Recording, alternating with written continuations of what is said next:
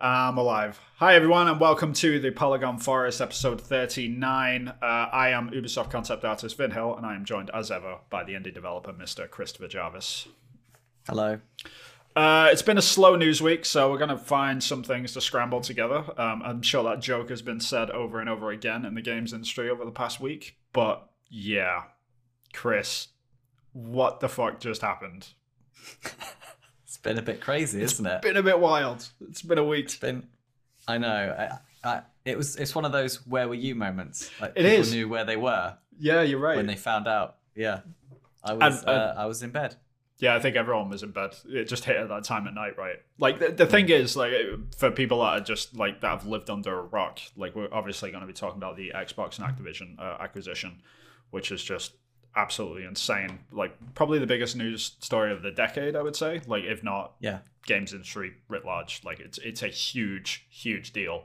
But yeah, there is this element of like where were you when it happened? I think the people that I feel sorry for the most is like the Sony execs, because like the time frame that it landed, it landed at like 9 o'clock in the morning in North America, and I think in Japan it's about like 9 or 10 o'clock at night.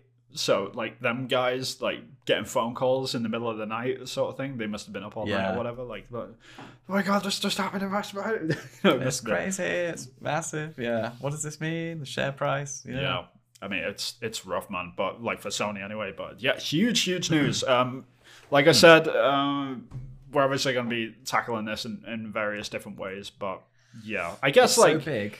We're not going to talk about what video games we've been playing first of all. For people that are new here, we normally cover what we've been playing over the week, and then we get into the news stories. But this is it's too big of a beast. But it's too juicy. It's too juicy. It's too much to chew on. So yeah, if you are new here, then please give us a like and subscribe.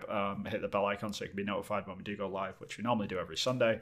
All that good stuff. We also do a indie solo dev roundtable podcast, which we do once a month, which is a check-in of our indie games, if you're interested in that. But for today, we do need to talk about Xbox and Activision, this just monumental sort of story that's happened this week. So yeah, I mean, we need to dive straight into this, I guess. Like I'm gonna just go briefly over the the press release from Xbox, which it started like this started sort of leaking out a little bit, and I think I don't think this was like planned sort of announcement straight away. Like they were probably due to do it like later on that day. I don't think they were like trying to screw Sony over in any way. It just happened to sort of start dripping out, and then they just like, okay, pull the trigger and we have to go. And it came in the form of this, which is the official press release from Xbox, welcoming the incredible team and legendary franchises of Activision Blizzard to Microsoft Gaming. Huge money, like doesn't get mentioned in this press release for a good reason. We're talking $68 billion, which is with a capital B, bananas. Last week we were jokingly talking about Take-Two Interactive taking what company was it again? Like it feels like it was a million years ago. I haven't got that written down. I can't remember. I mean, we had a conversation about this last week. Like, Take-Two took over someone for like, I think it was like 11 billion or something, and we were like, "Wow, that's ridiculous, stupid money." Yeah, this literally 7 times bigger. Kind of crazy. But what do you get for $68 billion? Apparently, you get Activision Publishing, Blizzard Entertainment, Beanox, Demonware, Digital Legends, High Moon Studios, Infinity Ward, King, who's just like happily sprinkled in the middle there, like that's no big deal. Major League Gaming, Radical Entertainment, Raven Software, Sledgehammer Games, Toys R Bobs, Treyarch, and every team across Activision Blizzard. Holy crap, this is massive. Like, to sort of put this into perspective, and I'll let you sort of give your take on this as well, Chris. But like the whole. People think, okay, how big is Activision? Last year, the NPDs came out for the year-long NPDs, which is sort of like who sells the most video games, like every month or whatever. Like they had the year one come out on the same day, I think it was, that this happened, which is kind of insane as well. But the top 2 games selling for the whole of last year was Call of Duty Vanguard, and the one below that was Call of Duty Cold War. So Wow. like literally this year's Call of Duty and last year's Call of Duty were the most sold games from the past year. That's how big this is. Like it's a massive gorilla in this room, and it is Call of Duty, and it's a massive IP. It's the biggest IP, you could argue. It brings in a lot of money. So yeah, this like the fact that player has just quote unquote been taken off the table for other publishers at this point is sort of nuts. But that aside, like obviously, like they there's a lot of marketing fluff in this thing, and obviously Phil Spencer's now got a new position at Xbox as well. He's not head of Xbox anymore. He's CEO of Microsoft Gaming writ large, which includes all of the PC space. So this sort of gives him a promotion as well, which is sort of nuts. Yeah, which is kind of cool. Yeah, but like outside of all of this, like what's your sort of top line gut reaction to all of this, Chris? Like how do you feel about this acquisition? I feel it's a good thing. It's a big. I feel it's a big shakeup. I feel it's a good thing for a few reasons. Okay. I think the major takeaway for me is that it's good because it feels like we might, it's looking like Bobby Kotick's going to go. So there's like a poison pill in the games industry who's had a target on their back for a while now, and it looks like this is the way that he won't get to boss anyone around or threaten flight attendants anymore. Right. So it's good for that reason. It's also good because it's shaking up the competition between Xbox and Sony and Nintendo arguably as well. Inquiring like the biggest game, the game that your granddad will know about or your grandma will know about. They know Call of Duty. They understand that that's a video game at least.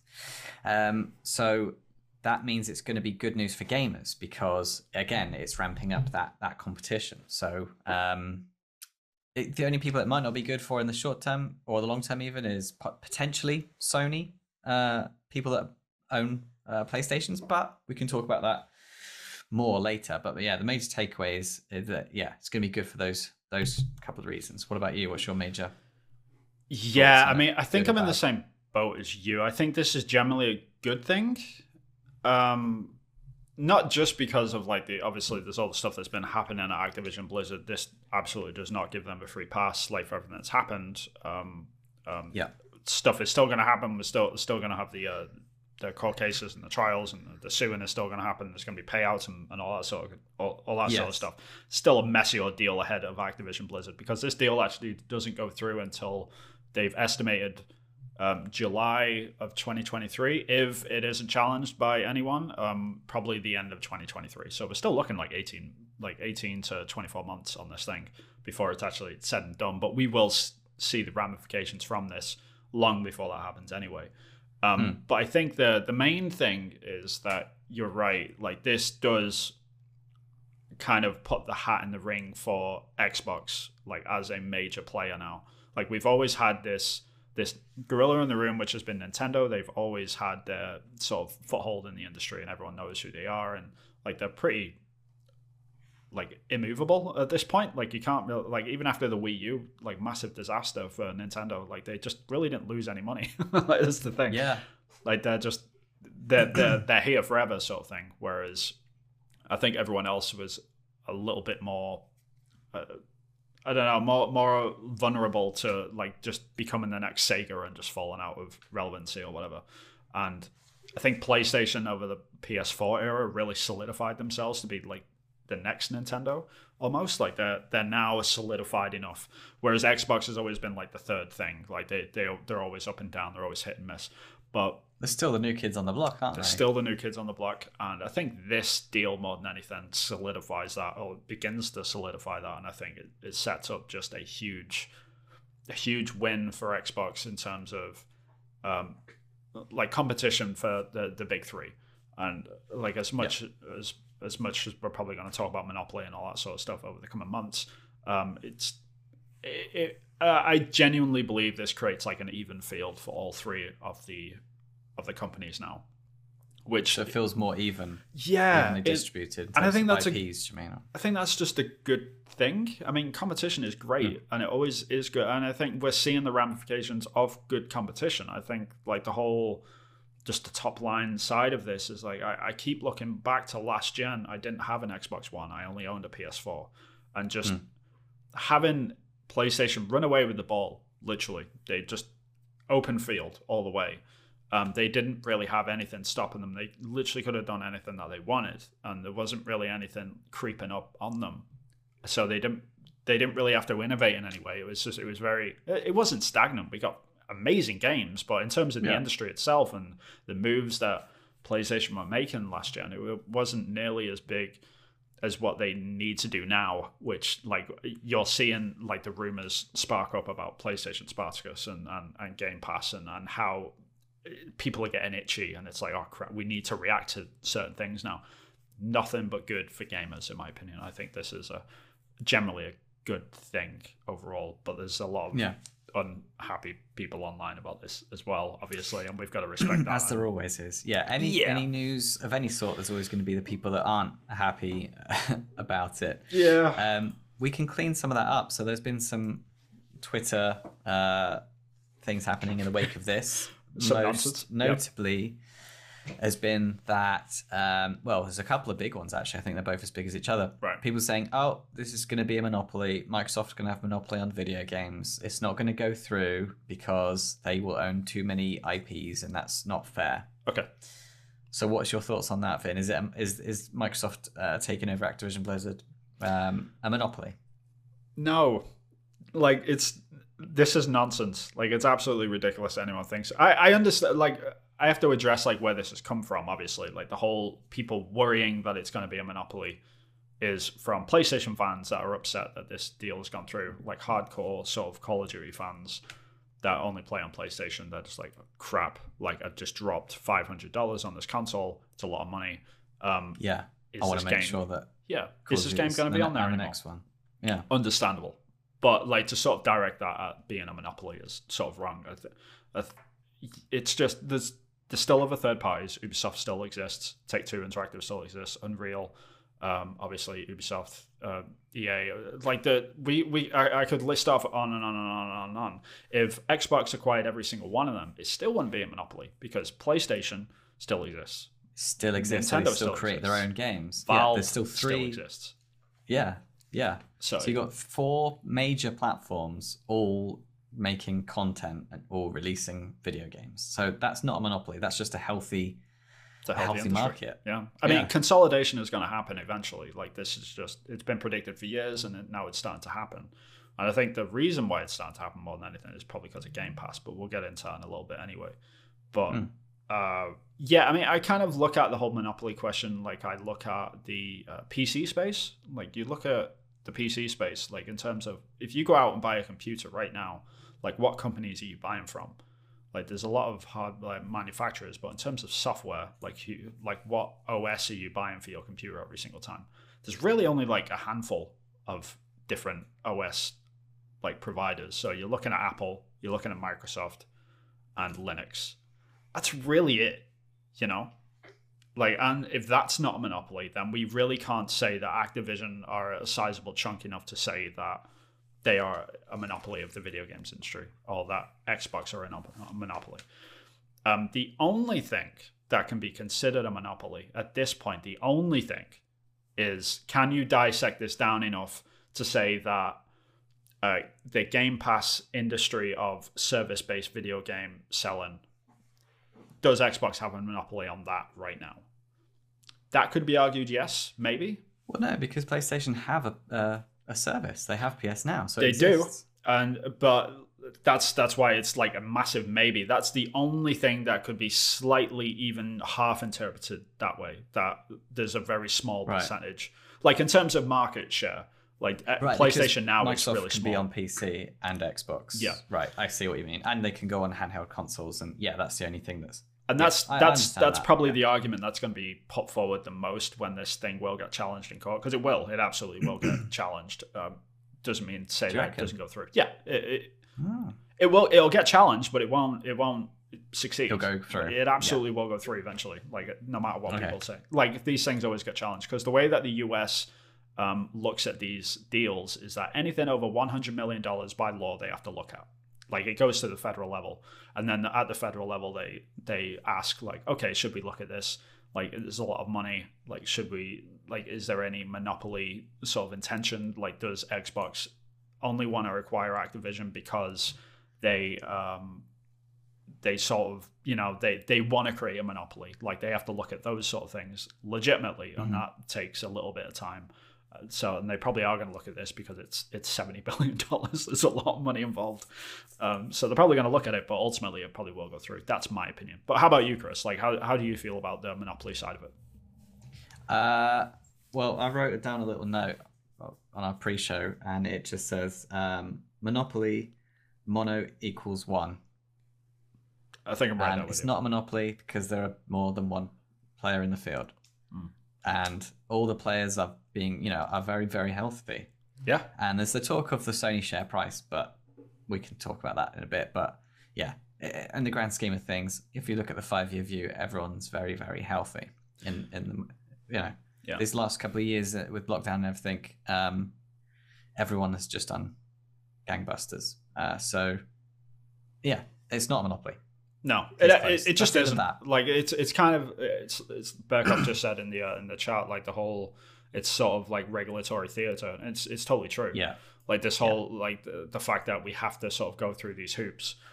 They have to show that they care, sort of thing. Like, that they actually look at these deals sort of legitimately at a government level. Like, the bigger question is around, like, how the European Union is going to allow this through, and if they'll sort of be okay with it. But that's a while off anyway. So we still got to figure out, like, if it'll actually, like, properly go through. It will go through. It's just like, what will the deals be cut, and how, like, what red tape, like, what will Xbox have to agree to, and that sort of thing. But ultimately, I think it's Phil Spencer playing chess, which we'll get into a little bit about the winners and losers. Hence the thumbnail. Phil Spencer is absolutely playing chess. But yeah, what was the next thing from Twitter, which we should the next thing from Twitter was I'll summarize it in the feeling is Microsoft, you had such an opportunity to get rid of Bobby Kotick, but there was nothing in the press release to say that he's going to be going. If anything, it's just saying that he's going to be he's still going to be in his job as the transition happens. Microsoft, what are you playing at? It could have been such a good news story. Yeah. What do you think of that, Vin? Yeah, this stuff, like, the whole Bobby Kotick thing it's sort of bananas anyway. Like, I think he's the wrong person that people should be aiming their attention at either way.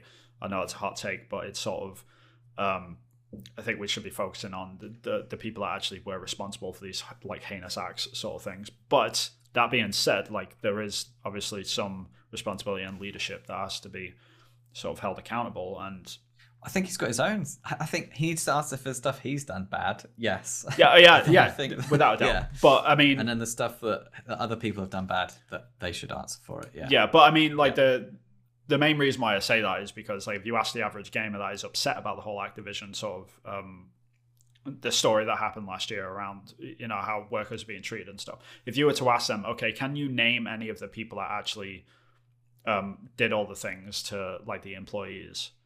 And I guarantee 9 out of 10 of them would say no. Like, they actually would not be able to name them, but they'd be like, oh, but we need Bobby Kotick out. And it's like, okay, this is the problem here. It's like you focus your attention on one person, and then once that one person is gone, then everything is magically fixed. You think everything's sunshine and rainbows. Yeah. That's my ultimate issue around the Bobby Kotick thing. But in terms of this deal and Bobby Kotick, like, he is walking away a very, very happy man. He's gone. He's going to be gone. He's gone. As soon as it's Day done, one, he's going to be gone. This is the thing. Like, they put out a press release saying, we look forward to working with Bobby Kotick and during the transition. And, like, that was very pointed language to say, okay, after the transition, dude is gone. Like, he's out completely. But it's not all celebration to the people that are, like, big fans of Kotick going, because Kotick is probably walking away like a multi-billionaire from this deal. And it was probably in the contract somewhere to say, hey, if this goes through, then I get to walk away from this whole thing a very, very happy man, if you know what I mean. Well, his contract has been announced. It was probably with some sort of shareholder meeting, and it's already in the clause of his contract where if it gets bought out, then he gets X amount of shares that blah blah blah. Yep. He's obviously got a load of shares that he's going to have to sell as well when he goes, so he gets money with that. But I've heard somewhere around 270 million. Oh, that's with no. what he'll be I don't walking away believe with. that. I don't believe that. Yeah, You maybe think in it's more? shares. Maybe in shares he'll absolutely get that. But on top of that, like his nice little paycheck before he leaves, this deal was for $68 billion. Like, if you seriously Are you thinking billion then? yeah, without a doubt. Like, if this dude isn't Really? walking around with billions, then Wow. I would be stunned. Honestly, I really would, because thing that we were going to address is like this whole misconception that people have got about this whole deal is that people think that Xbox are swinging their weight around. They're just buying up all these companies because they've got the money, and they were banging on the door of Activision and saying, hey, we want to buy you out, and we've got the money, so here's the money, now get out, sort of thing. It's sort of like the weird assumption that people have got about this deal, but it's wrong. It's completely wrong, because as it's been reported on, most notably by Jeff Grubb. Jeff Grubb knows like what he's talking about. The senior journalist over at VentureBeat, or GamesBeat as like their division is. But he's reported like pretty extensively that Activision were the ones that approached Microsoft. It was very much the other way around. They were in a slump big time, and they were like, yo, we want to get out or whatever, because there's obviously a lot of talk about how Call of Duty has sort of peaked after the pandemic. Like, a lot more people have been playing video games. They have just tripled down on development for Call of Duty, and they've sort of hit their peak with Call of Duty. They don't know how to like capitalize on it anymore, because they've got Warzone, they've got an annual release. Outside of that, how do we make more money? And they sort of like hit a wall on that, and so they want to be able to sell now, because like they're probably at the best position that they can be, but also the worst position, obviously, off the back of everything that happened. And Xbox probably underpaid. Like 68 billion is a lot of money, but it probably should have been closer towards like I don't want to say 75 or something. More billion. More billion. Not that it matters, worth like more at this billion. point. Right. Yeah. Like when you get I to know, them it's numbers, like less billion. yeah, it's so dumb. Like it's way too like it's Bezos money times 10. It's just ridiculous amount of money. Like we can't even incomprehensible money. It's unfathomable. Like I can't even think of the number in my head, let alone even come to terms with it. But yeah, like so there's this whole idea that Xbox were the ones that initiated this. They really weren't. Like Activision approached them, and they were just like, all right, let's draw this up and we'll get this done quick. Like apparently this happened it sort of initiated around November, and they worked on it over the Christmas break. That's how fast this was. And in terms of legal sense of stuff, like it's really, really quick. So yeah, they wanted to get this done. So that's sort of another thing to sort of nip in the bud. But yeah, and it wasn't leaked. Like no one in the industry, everyone in the industry was shocked as well. This is the other. Shocked is a word to use. Yeah, like it fascinated me that point in particular. Like the fact that it didn't leak was astounding to me more than anything. Yeah, just nuts, because everyone found out at once, and it was just like, oh, what just happened? Like just craziness, right? So yeah, very cool. So it's unusual for that reason as well. Yeah. So that's the Twitter cleanup stuff. We've said, instigated by Activision Blizzard. We're going to now move on to some other bits and bobs. Yes. And tackle it from another angle. Because we could just waffle on, but me and Vin are trying to be good. Yeah, we're trying to keep on track. This could so easily go off the rails. I've been worrying about this all week, because this is the thing, Chris. Like, there's so many other podcasts and people analyzing this and talking about it. Like, I've been listening to podcasts with like lawyers on there and stuff, and they've been talking about Monopoly side, laughing at it pretty much like we have. I've been obviously all of the takes from the gaming journalists, gamers themselves, like freaking out on Twitter and all good and bad ways. So just trying to keep on track with this thing is just it's almost impossible. But yeah, we'll definitely try. We'll have a good go. So we're going to talk about exclusivity now. So what goes where? So I think there are going to be some changes with the status quo with Call of Duty, because Sony has had some exclusives in the past, like timing of when Call of Duty is released, or exclusive on skins or equipment or right. bits and bobs. And so now it stands to reason that that shift was going to go at least towards Microsoft's favor.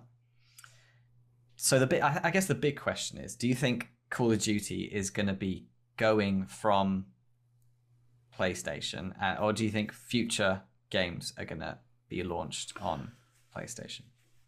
This is the big elephant in the room, is like, where does Call of Duty go and where doesn't it go? And I think this is the biggest question that people have got. And it's interesting how like the other IPs have sort of been ignored. Like, is World of Warcraft going to be on Xbox now?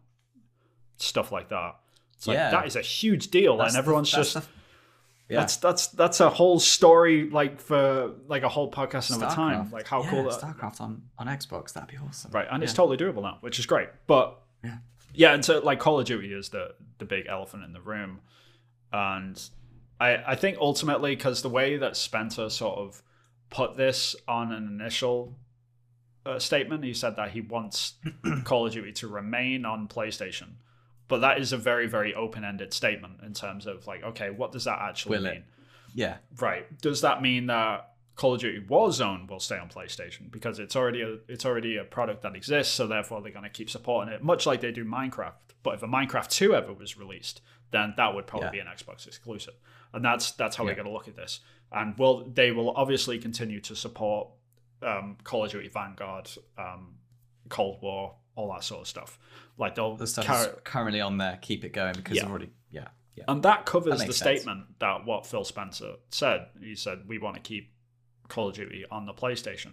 That just means, okay, the IP will remain on PlayStation, so we'll keep Warzone on there, we'll keep updated, and we'll give you all the packs and all that sort of stuff, and people can buy it and play it and enjoy it to their heart's content.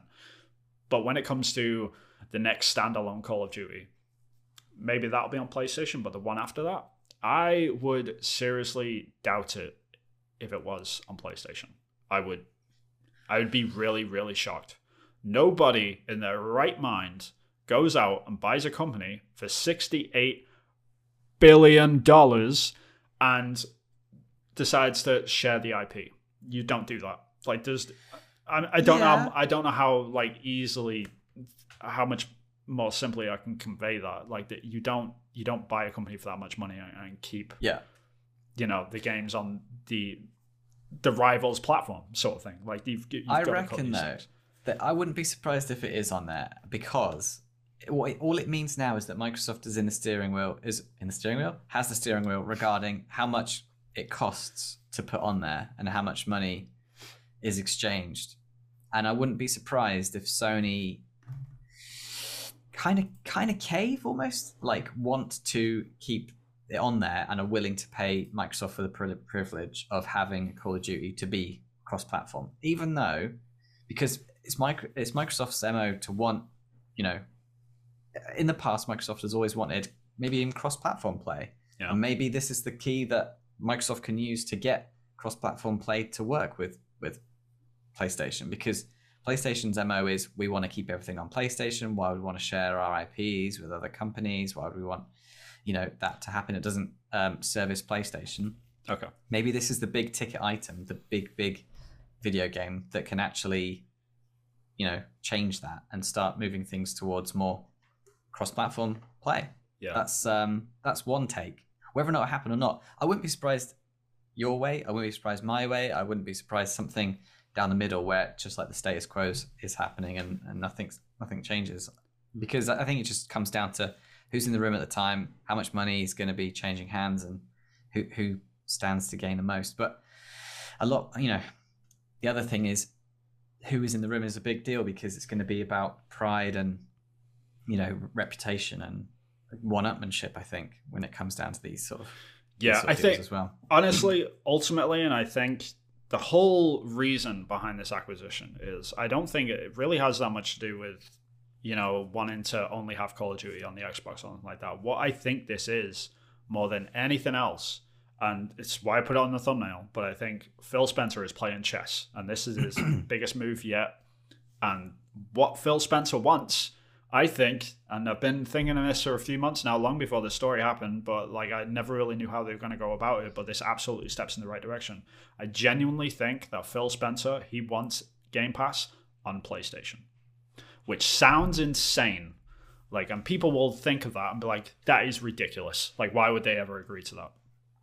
And if you, like, when you've got Call of Duty coming out on Game Pass exclusively, and PlayStation are reluctantly declining the idea of having Game Pass on the system, it sort of stumps the whole monopoly side of the argument as well. Because if this ever goes to court or anything like that, or PlayStation ever have anything to say about it, it's like, well, they've taken this huge IP away from us. Like, of course it's monopoly and all that sort of stuff. If they ever say that, I'd bet you anything that Xbox is going to turn around. It's like, well, we're very happy to put Game Pass as a service on PlayStation. Yeah. And they're going to look like idiots. And it's sort of like all of this sort of lines up towards that, because ultimately what Spencer wants, he doesn't care about the Xbox, really. Like, if we're being honest, he doesn't. He cares about Game Pass. He cares about subscribers. He wants subscribers. And on the same day that this deal went through, it was surprisingly announced. It wasn't a surprise because it totally lines up with all of this. They announced the subscriber account for Xbox Game Pass is now up to 25 million. 25 million, yeah, I heard. That's crazy. And it was it 19 million last year or something? Yeah, which is crazy. Insane numbers. It's just flying up. Like they're basically setting themselves up to be the Netflix of the games industry. And this is the weird thing about the whole streaming services, that PlayStation are about to, put out their service as well. So like this, like Sony have got a lot of pressure on them right now, not just in terms of this deal, but they've got a lot of pressure in terms of, okay, if Spartacus does not do well, we might have to cave into this idea of putting Game Pass on the PlayStation. Which I honestly, I genuinely believe that is the goal. Yeah, I reckon that's totally the goal from Microsoft's side of things. And if they do, you just know they're going to want to advertise, like they're going to want to advertise Game Pass on the IPs that they own as well. So like if in Call of Duty, you know that they're going to try and get an advert for Game Pass. Yeah, I mean, or even if Game Pass isn't on PlayStation, I don't even think it matters. I mean, it's been really interesting. Like this week, I worked on Rainbow Six Extraction, and just seeing like the different camps of how people are reacting to the game in terms of like being able to just download it and try it on Game Pass. And that's the way I advocate for people to try a game, especially games that I've worked on, because I don't want people to put down money just because I've said. Like I'd feel terrible about that, especially if they didn't enjoy it. But for Game Pass, there's no like, you've already invested, you've paid the money. Yeah, it's just your time. It's just your time at that point. So like, I don't even think you need to advertise Game Pass for anyone, because if you're like, it's just word of mouth. Like, oh, you bought Call of Duty for $70 on the PlayStation. That's cute, sort of thing. It's like, guess what I did? I downloaded it for free. Like it just it sells itself, and that's the problem with Game Pass and Sony right now, is like they know that, and I think they need their rifle out as soon as possible. Otherwise, that whole idea of Game Pass is just going to grow and grow and grow to the point that people aren't just suggesting that it should be on PlayStation, but it's probably, like fans are probably going to be calling for it at some point, especially if it's IP that doesn't conflict with Sony in any way. If they're just making action adventure games all day, if they're making God of War and The Last of Us and Spider-Man and stuff like this, like who cares if Call of Duty is on Game Pass and it's on PlayStation? Nobody. Like it's not ruining anyone's bottom line. The games are so diametrically opposed at this point that it's like, I think gamers wouldn't be too annoyed about that, So it's an interesting chess move from Spencer, and it's where that's going to end up, bananas. Where Call of Duty is actually going to end up is going to be, I think that's really a big question. Interesting. But yeah, I mean, I don't think people are talking in the chat about World of Warcraft. Yes. I absolutely believe that's coming to console. Like, oh yeah, absolutely. Like if people aren't working on that right now, I'd be amazed. Is it? I said in the chat there that I think you could do it via cloud gaming if it's too big to like have on a console. But they had Microsoft Flight Simulator on there that was like 100 gig or something stupid. It was like crazy numbers at the beginning. It's a lot less now, but I wouldn't be surprised if you'd have it on there, even if it just means you've got to clear everything out to play it. I wouldn't be surprised if it ends up going on there. Yeah, I mean, you got to version slim down. Yeah, you got to look at the competition of World of Warcraft, which right now is Final Fantasy 14. And that is the answer to it. Like, people say, oh, you can't have World of Warcraft on the console. It wouldn't feel the same. Final Fantasy 14 is the answer to that. It is on console. It does really, really well on the console. So that's the answer right there. So if people are sort of worried about World of Warcraft and where it's going to go, if anything, this is going to be a good thing. It's going to, like, even if they just release WoW Classic on the consoles, you know, like have it like separate servers or whatever, like you could try that. And it's absolutely coming to console though. I'm sorry, but yeah, it's absolutely. But yeah, in terms of like exclusivity, like your sort of bottom line is that you think that they're gonna keep Call of Duty on the PlayStation. Do you think is that your gut feeling? I think so. And then, but I wouldn't be surprised either way. And if it goes, then I think it could be good news, because I think then PlayStation would invest in getting a top of the line. They're going to look at reinventing the shooter. Like, they're going to spend, a lot of money in a shooting game. Oh, will they? That's another thing, isn't it, though? Because, like, will they just abandon shooting altogether like Nintendo have, right? Like, Nintendo have found that lane. Exactly, right? Like, Nintendo have found that they are the family-friendly, like, everyone knows these old IPs sort of thing, like, and we'll just keep remaking these games over and over again, and that's the pocket that they're in, and people love it. And I think PlayStation has very much carved themselves out to be the action-adventure masters, which they absolutely are, and they deserve it. But, like, do they need to make a first-person shooter? Like, this is the big question. Yes. Oh, well, yeah, Crash Bandicoot. Yeah. Oh, yeah, Nikki, Christ. Like, that and Spyro. Hurts my soul. Like, the fact that Crash Bandicoot and Spyro are now owned by Xbox is just... Yeah. That hurts a little bit. Does that mean, though, we can have, like, a Microsoft Super Smash Brothers where they've got, like, Master Chief, Spyro, Crash Bandicoot? People have been talking about that. I think Jeff Grubb said something like, the best name for it would be, like, Super Smash Dudes or something. And it was just like, that's hilarious. That's great. But yeah, I'm totally there with them. Yeah, no, that would be great. Have we talked about who else could be? What are we saying here?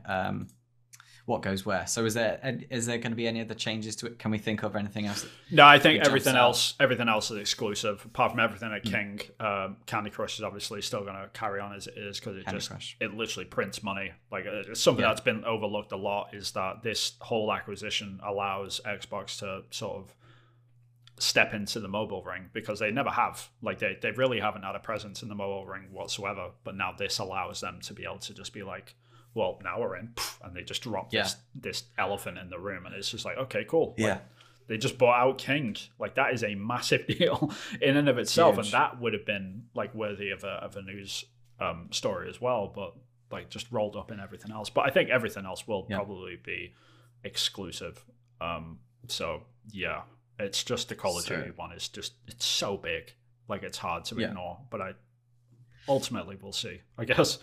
Yeah, we're talking about we're going to get a Halo Candy Crush probably next, where you play with, like, Halo rings and. I mean, more power to them. Like, if they want to do that, like a World of Warcraft Candy Crush. I don't know. Like, it could be. We could do anything.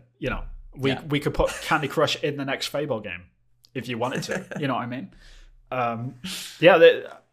Like, outside of obviously all of the IP crossover stuff, but just in terms of the freedom this gives the studios as well. Like, the one thing which people don't realize, like, in terms of internal development, the freedom that you get from becoming a first party is just, it's astronomical. Like, you don't have to depend on these yearly incomes constantly to survive, pretty much. Not that Activision were ever, like, constantly trying to survive.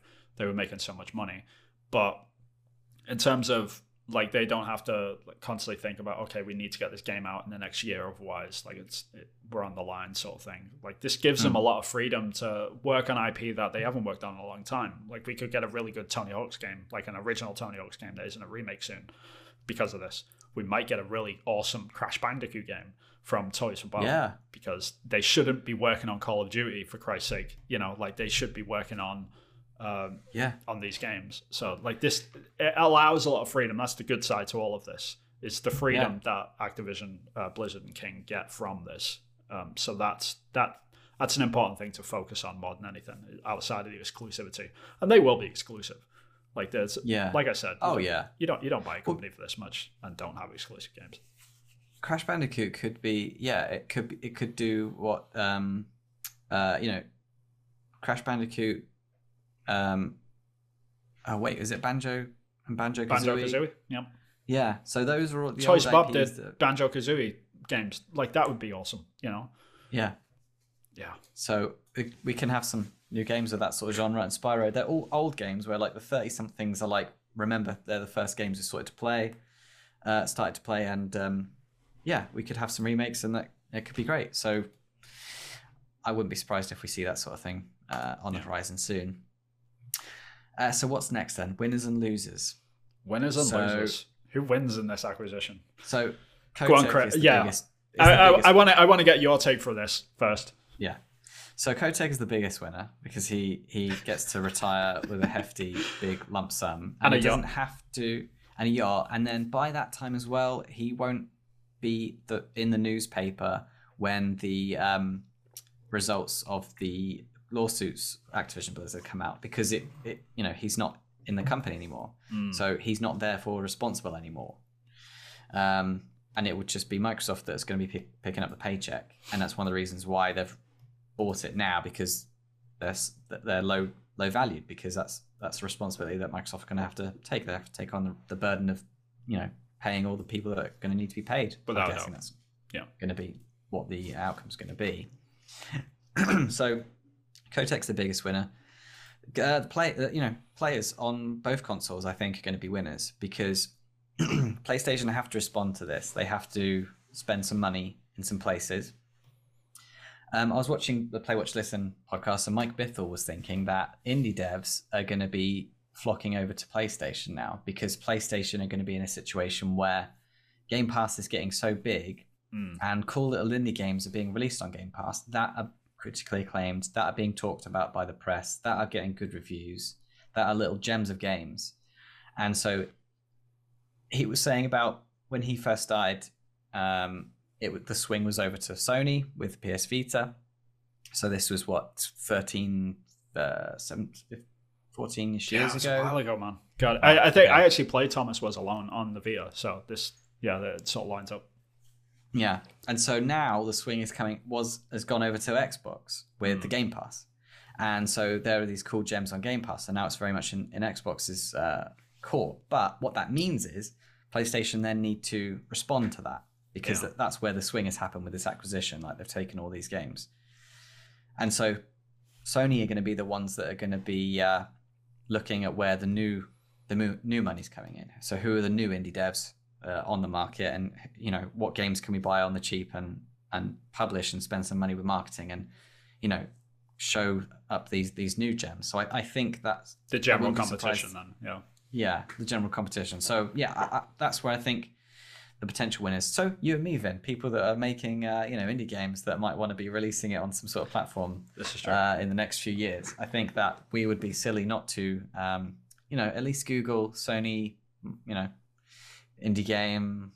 I think it might be a little bit of a time before that happens, but I think before my game is even close to even being done. But I can totally see that. Like, I think the general sort of consensus is that Sony is going to react, and if that's going to be like through investing to indie developers or investing in a whole publisher themselves, like I'm personally of the opinion that PlayStation are poised to buy out Square Enix. I think that is probably going to happen eventually as a response to this. I think it's really the only publisher that makes sense for Sony more than anyone.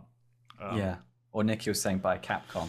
Yeah, I mean, Capcom is definitely on the table. Like, they're small enough for Sony to afford them, but I think Square Enix would be a meaningful acquisition for Sony to, like, it's meaningful enough to sort of go toe-to-toe with the, culturally anyway, with the Activision buyout.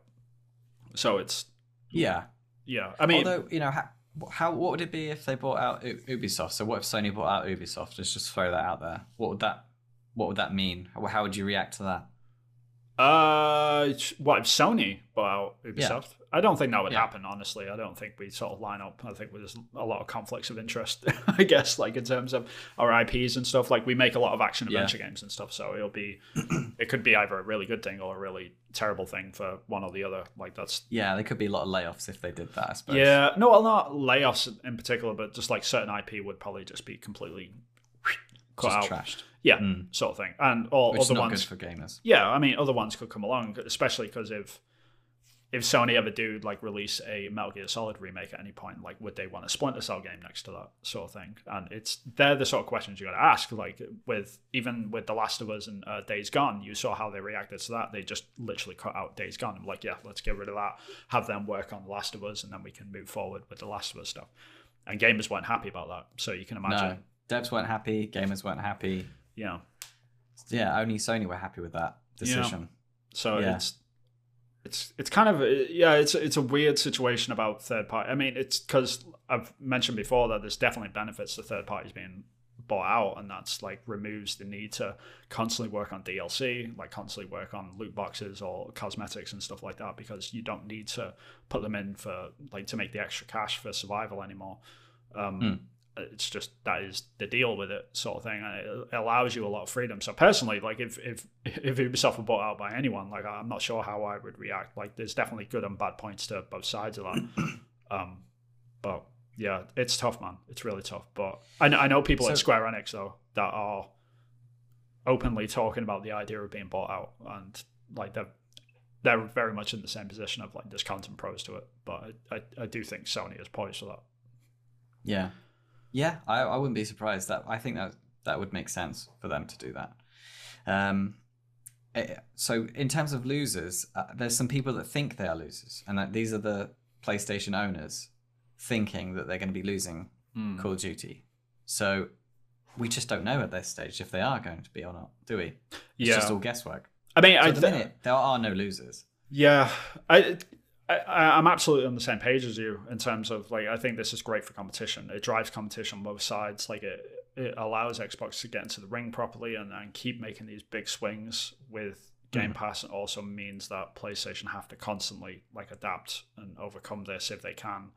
And I think like the biggest losers in this, as you say, are the PlayStation owners that are currently worrying, like especially the big sort of Call of Duty fans. Like I was thinking, like when this news broke, the only people I was really thinking about was like the hardcore like Call of Duty fan base that are in Japan right now. So I was thinking about the casual. I was thinking about the casual player. Yeah. Because the casual player are going to have Call of Duty, and the casual player is more likely going to have a PlayStation. Just when you look at the numbers about who's got what console. Like my brother and his mates, they're all casual gamers, and they all get together on like a Wednesday and they play Call of Duty. Right. Are they going to all buy an Xbox so that they can carry on with that tradition, or what are they going to do? There's lots of people in that position where they're like, oh man, I was thinking about buying a PlayStation, or I bought a new PlayStation and now it might not have the only thing that I play. Yeah, this is why like the whole idea of like we got to get out of this sort of console wars mindset. It's a content wars mindset now. Like it's very much about the subscription services. So the answer to that is like, hey, I don't have a PlayStation 5 I don't have an Xbox Series X. I can't play Call of Duty this year. You absolutely can sign up to Game Pass. It's like you can stream the games over line. That's the vision of the future. I'm not saying that's how it should be right now because it's still with latency and things like that, it's obviously still a problem. But that is the goal, is to remove the need to buy the hardware altogether, is to remove that gateway. And that's the ultimate goal of Phil Spencer, I think, and that's why it's probably going to be pushed over to.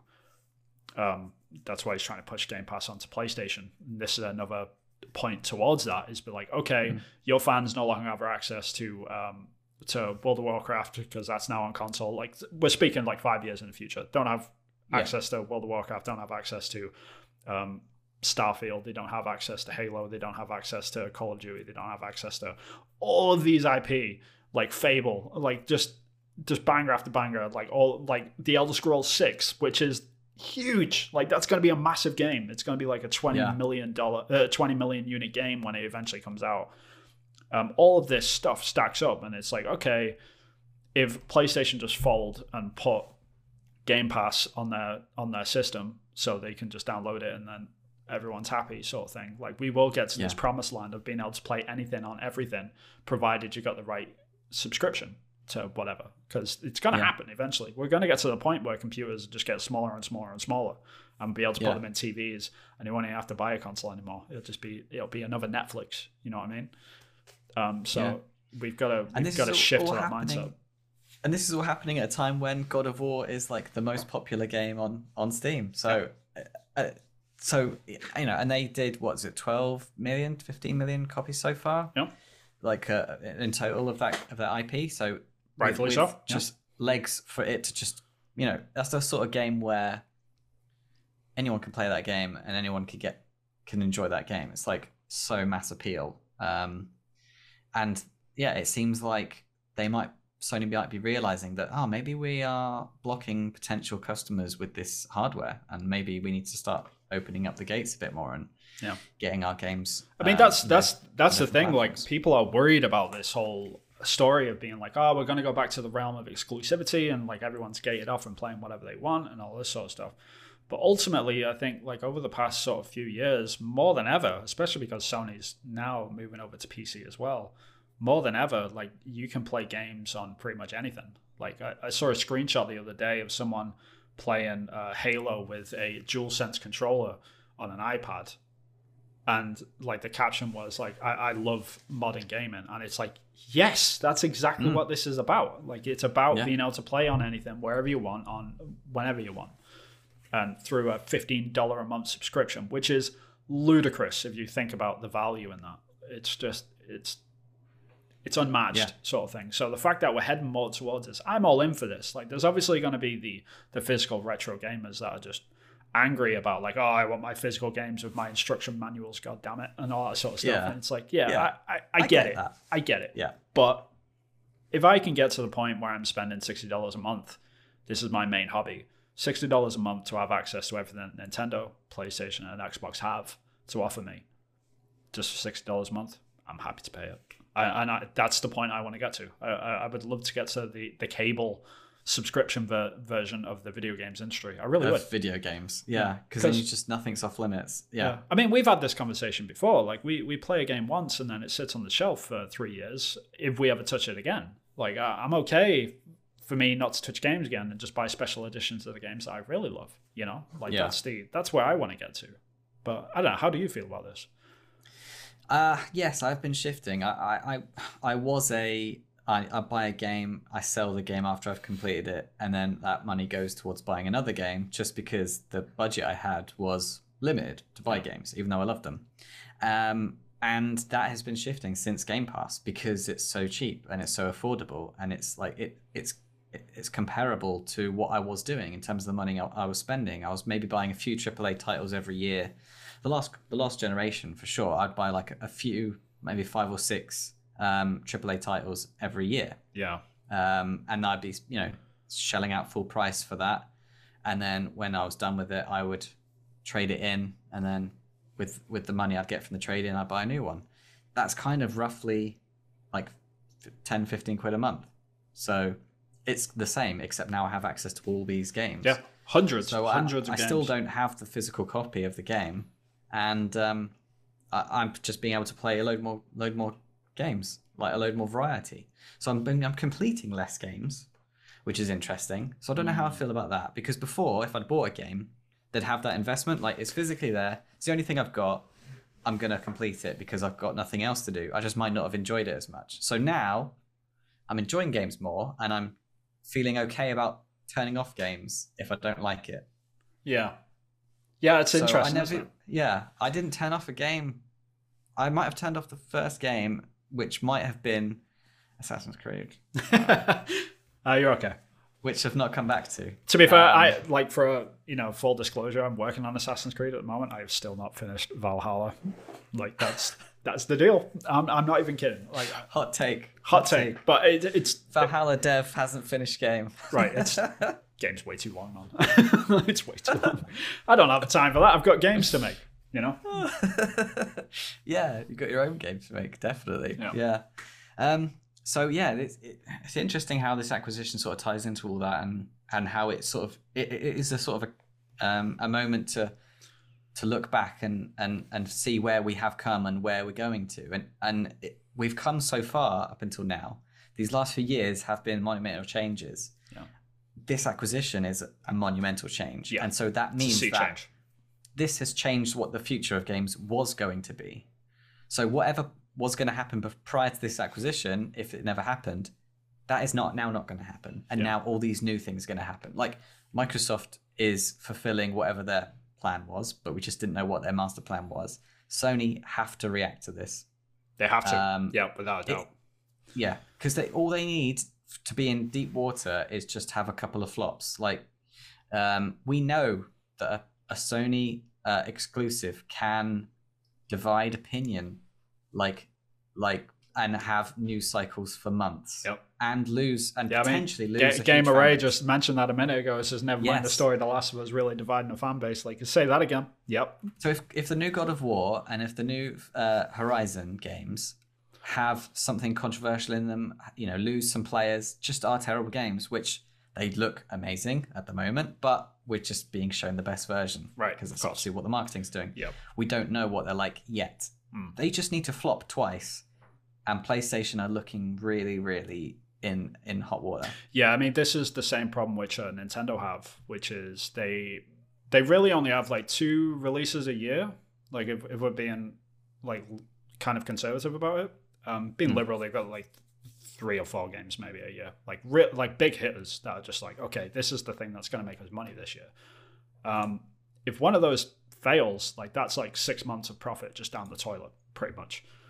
Obviously, it's kind of hard to fail as Sony, especially if you just put the time, the effort, and the quality into games, which they absolutely do, and the proof is in the pudding, as they say. So it's kind of hard for that to happen, but it could absolutely happen. I mean, Days Gone just did not perform very well in terms of how it was received, and it took many months for that game to be also put on PC and obviously the PlayStation Plus service for people to get it for free before that game really started making numbers. And that's the sort of thing that we're talking about. What if that is a God of War? What if Horizon Forbidden West is like Days Gone was? What if it only gets a 7 out of 10 and it's just 7? This is the thing that Sony's now focusing, and the pressure is just insurmountable at this point. The pressure for those devs for Horizon and God of War must be crazy. I can't even imagine, man. Like that is, imagine getting that email from like Herman Hulst, just like, yo, don't mess this up. Like, okay. It's down to you. It's down to you guys. Yeah. You've got to see us through. Yeah. Like it's tough, man. It's really, really tough. So yeah, I mean, this again, it just drives competition for Sony to do something. But who knows if that's through an acquisition, or if it means that they're putting more quality forward, if it means them putting out a Game Pass service which absolutely knocks it out of the park, which has got all the PlayStation 1, 2, and 3 backwards compatibility installed into it, which I'm sort of doubting at this point. But who knows? But the answer is to all of that, regardless, is that Sony needs to do something, anything. Like this year, wake up, boys, because it is go time. Like you need to. This is not going to go away, and I think the Sony execs have sort of figured that out now. And I think Herman Hulst at the head of all of this is got a lot of pressure to sort of deliver on whatever Spartacus is going to be, because that is going to be the big sort of deal. But yeah, who knows, man? This probably isn't even going to be the biggest story of the year. Like, who knows? Do you reckon? Yeah, I mean, anything is possible at this point, right? Yeah. Because we've just had news story after news story after news story. Because like with Bethesda, we thought that was the biggest story of the decade, right? And then the Take-Two, like the numbers involved in their acquisition was just, we thought that was crazy. And then, and now this comes along and blows all that out of the water. So I think the only news story that could be bigger than this, honestly, is Game Pass eventually coming to Nintendo Switch. I think that's going to happen this year. Right. Yes, you made that prediction in our prediction. I still think that's going to happen. I don't know when, but if there's any company that sort of needs that injection for third-party content, it's definitely Nintendo, and I don't think PlayStation are willing to cross that bridge with Nintendo, because they're so very similar in terms of like stubbornness, and they're both Japanese companies. And while it would be great for gamers and stuff like that, it would be fantastic. But I still think there's more to be gained from an Xbox Nintendo crossover. But who knows? Maybe. Yeah, I think something is going to happen with Nintendo and one of the others. Like it just. You touched on the reaction on the Japanese market, but we didn't. I think I cut you off.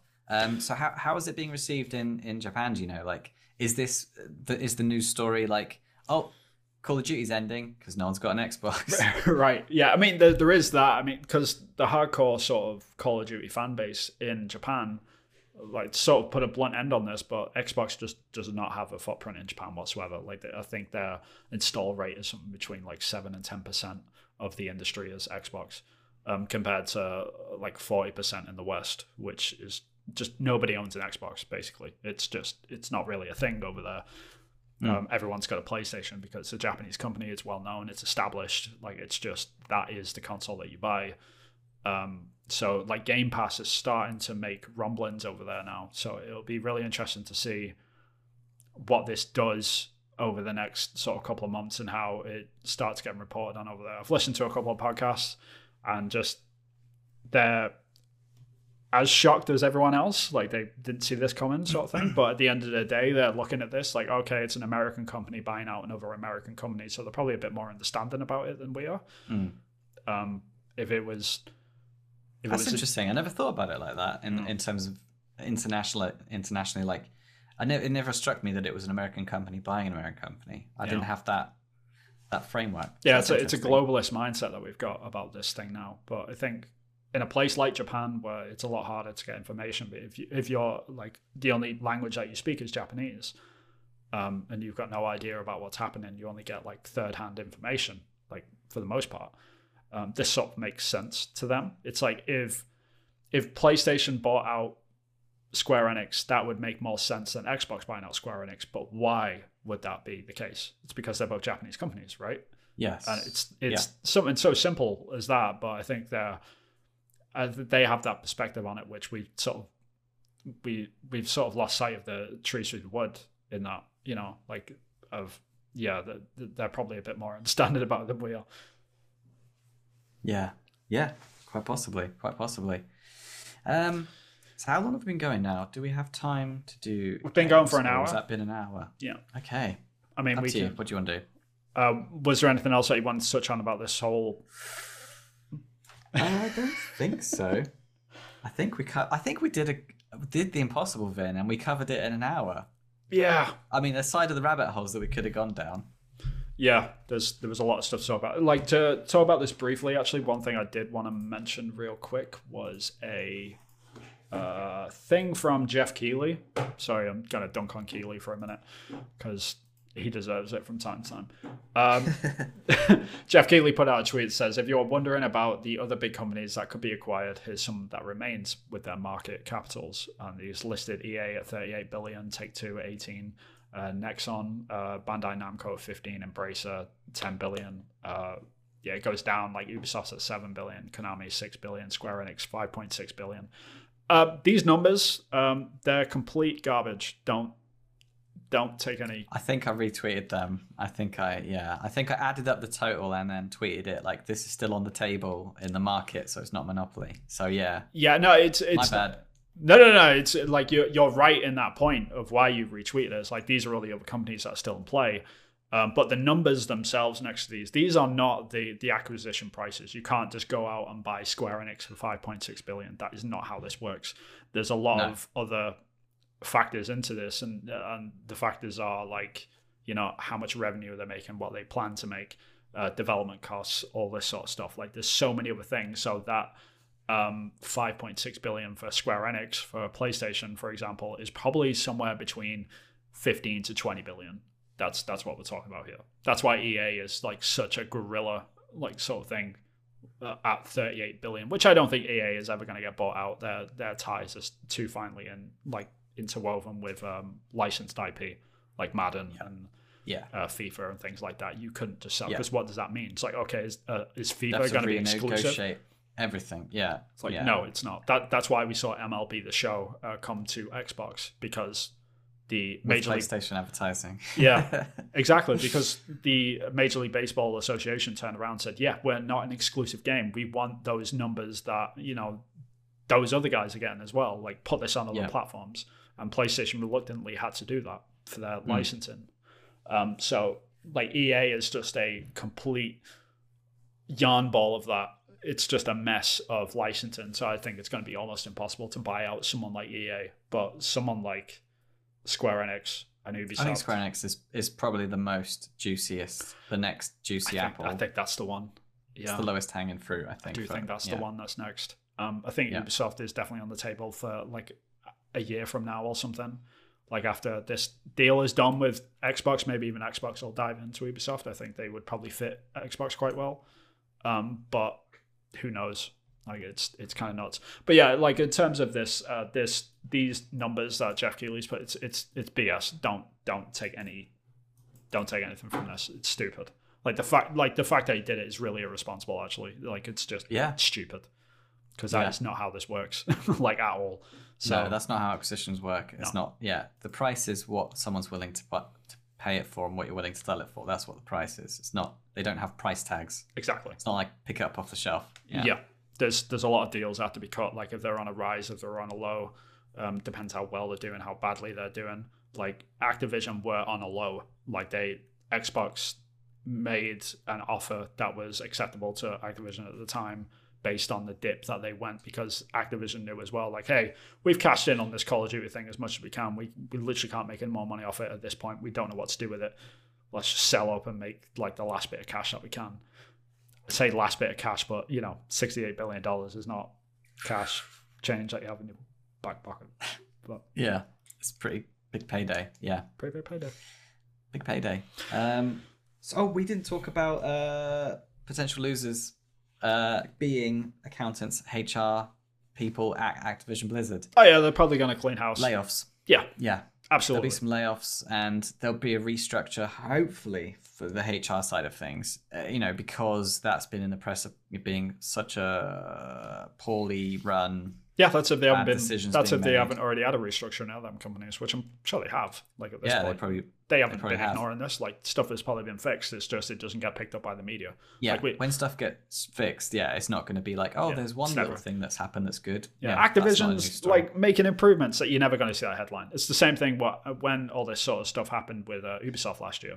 Like just constantly fixing stuff, like internal announcements constantly. Like we changed this, we've done this new person's in charge, this person's out, etc., etc., etc. Just crickets in the media. But then you get one tweet from someone's like, I really haven't felt like anything's changed, and it blows up into this like Bloomberg story by Jason Schreier because unionization and how amazing it is. It's your best mate. I dislike Jason Schreier. So it's kind of. It's a very weird situation. So I wouldn't be surprised if the HR sort of people haven't already been fixed. Like I really wouldn't be surprised at all. So yeah, I mean Phil Spencer's got a big job. Yeah, but they still unfortunately will probably have layoffs. You can't. Yeah, just with the structures of things, unfortunately. So those are some things that aren't ideal. Yeah, but I think the positives outweigh. Well, if anyone's listening to this that might get made might be fired. Don't mean this disrespectfully, but I think that positives outweigh the negatives. Like a few people going, that's bad, but yeah.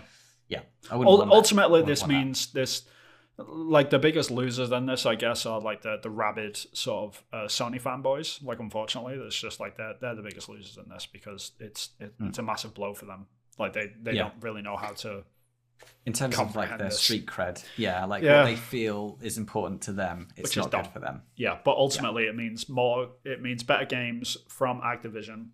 Like from what will I do believe like the Activision Blizzard name will be completely dissolved within the next few years. It'll just it'll be Xbox Game Studios. Yeah, I reckon. Like if that's one name you want to get rid of, it's that. Oh yeah, that's the one. It's poisoned.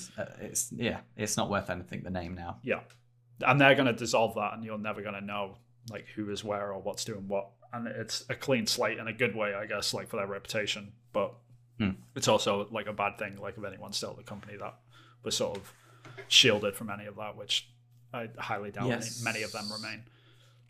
But I've heard that Microsoft have got a good reputation of having good solid HR, and that people tend to be quite happy there in the Microsoft studios. And I've heard the things from I've heard things of people saying it's pretty generally good, and that comes from the top. So it comes all the way, Yeah, so that's all good news. So that's the only thing. It's really hard to find like bad points about this acquisition. Obviously, like there's people that don't like globalist sort of acquisitions and like the consolidation of conglomerate companies and stuff. Like they don't like that, and I get that. Like I can understand like how people think that is an L, but overall, I think you're right that there's so many things that outweigh the negative on this deal that as the more I stand back and look at it, the more I'm thinking, you know what, a lot of good stuff could come out of this. There's a lot of companies that are waiting, that have been crawling to make a good game that they've had in the back of their minds, but they've been just on this cycle of just putting games out, like a good Call of Duty game. You know, like you see elements of it, and they've definitely got the production values and all that sort of stuff, but give them an extra year, it just makes a difference. Polish off an extra year of polish could, really. Yeah, I'm hoping so. Yeah, longer lead times on games, better games, keep the AAA length around 40, 50 hours. I'm looking at you, Vin. Stop blaming me for Assassin's Creed. It's not me. And lots of little cool weekend games.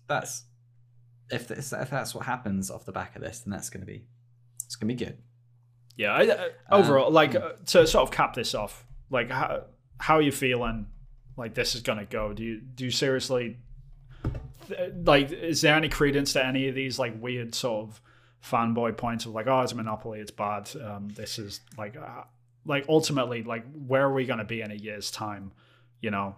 Is this how we're going to feel about this? Is it still going to be good or bad? Well, we got Horizon coming out soon, and I still haven't bought a PS5. I'm going to buy a PS5. I'm feeling uneasy about it now. I'm feeling like, do I sell it after God of War comes out? That's where I am at the minute. Because is there anything on the horizon that's going to really pique my interest? Oh, no, on the horizon, I got you. On that the was horizon. Funny. On the West Horizon. Yeah. I probably won't. I'll probably keep it, but I'm just like, it's a lot of money just for 2 or 3 games. I'm excited. I mean, the thing that I would counter argue to that is the PlayStation Spartacus. Whenever that comes out, I think the value there is going to be great. If it is the same as Game Pass in terms of here's 400 games, PlayStation 1, PlayStation 2. I struggle to believe that PlayStation 3 will be there outside of streaming. All of these games, like $15 a month, go for it, sort of thing. Like if that's what they do, I mean, the value of PlayStation is just gonna fly up, in my opinion. But who knows? Who knows? Yep. It's going to mean that we're going to have an interesting podcast the next couple of years, I guess. Indeed. There'll always be something to talk about. Sort of cap this off, this is the biggest news story of the decade, if not ever, in the games industry. I remember when I was a kid and the merger of Squaresoft and NX happened, and I was like, oh my God, this changes everything. Like, that is like it's kind of laughable that we were like even, talking about Bethesda acquisition by Xbox 6 months ago as like the biggest thing ever. It's the biggest thing ever. Nothing else is going to cap it. This is just ridiculous. Like it's astronomical. It's just out of control. It will happen. It's going to go through. How big are Microsoft's pockets? Is their bank account empty, or have they? Oh, they're in the trillions. Like this is still. I mean, this was a meeting between. Like I would have loved to have been in that meeting between Phil Spencer and Bill Gates. Like that would have been interesting. Yeah. Yep. I'd have loved that. I'd love to have been a fly on the wall. I don't even know if Gates is like officially. He's probably not even aware. Yeah. I don't think he is. I think he might have stepped aside that sort of stuff. Maybe. Who knows? Anyway. But yeah, massive story. We will definitely be talking about it over the coming weeks, I'm sure. Like, even if we don't want to talk about it, I'm sure like it'll keep coming up because it is just such a massive, monumental sort of story. And we will get into like the nitty gritty of like the individual points as they sort of come along. So please like and subscribe and follow us along. Comment, Christ. Like, we really appreciate everyone that's joined us today. And Nikki, Gamer Ray, Burkhoff, like really appreciate you coming in and giving us a chat. Like it's some sharing some thoughts. It definitely helps. But yeah, I mean, we'll get into like the World of Warcrafts coming to console eventually, and the StarCraft getting a revive and all this sort of stuff. Like we'll eventually get around to all those stories, but you'll have to forgive us. That's where we're gonna have to leave it for today. But in the meantime, where can we find your social media, Vin, so people can find you? So you're an Ubisoft concept artist, and you also are making an indie game. So I'm guessing you got some social media channels. Yeah, I mean, you can write me a letter at PO Box. I'm joking. Don't do that. No, I'm on Twitter. You can find me at Hillfort Games. I post all my indie stuff there mostly. I'm also on ArtStation, which is Vin Hill Art. Some of my Rainbow Six Extraction concept art is probably going to get released within the next week. So if you are into that sort of stuff, then, give me a follow and a like, and you'll see some of that sort of stuff on there. But Chris, sir, where can people find you? You can find me on Twitter at Acrylic Pixel, and I've got a TikTok now. Oh God, you're one of those. I've got a TikTok, and it's Acrylic Pixel. Do you dance around? Do you put like stupid music over stuff? No, I just put my indie game screenshots that I put on Twitter. Everything that I put on Twitter, I just copy and paste it onto TikTok, and I just get like 10 times the views. So okay, it's just as long as you don't start putting the robo voice over stuff. That moment Check when you this is my new menu system for my game. Really enthusiastic female voice.